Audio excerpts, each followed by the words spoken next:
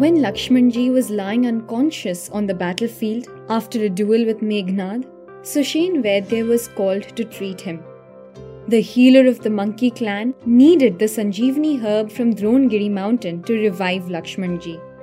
Because of his speed, Hanumanji was given the task to retrieve the life-saving herb. When Hanumanji reached the mountain, he could not identify the herb.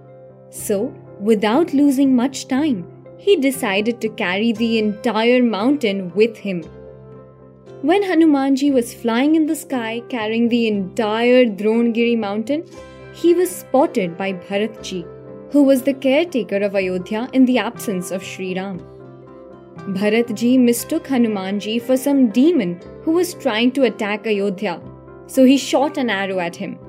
Since the arrow was shot with the name of Shriram, Hanumanji did not counter it and got hurt.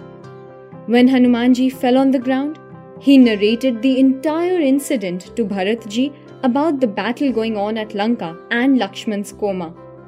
Bharatji regretted his action and offered his help in sending Hanumanji to Lanka faster.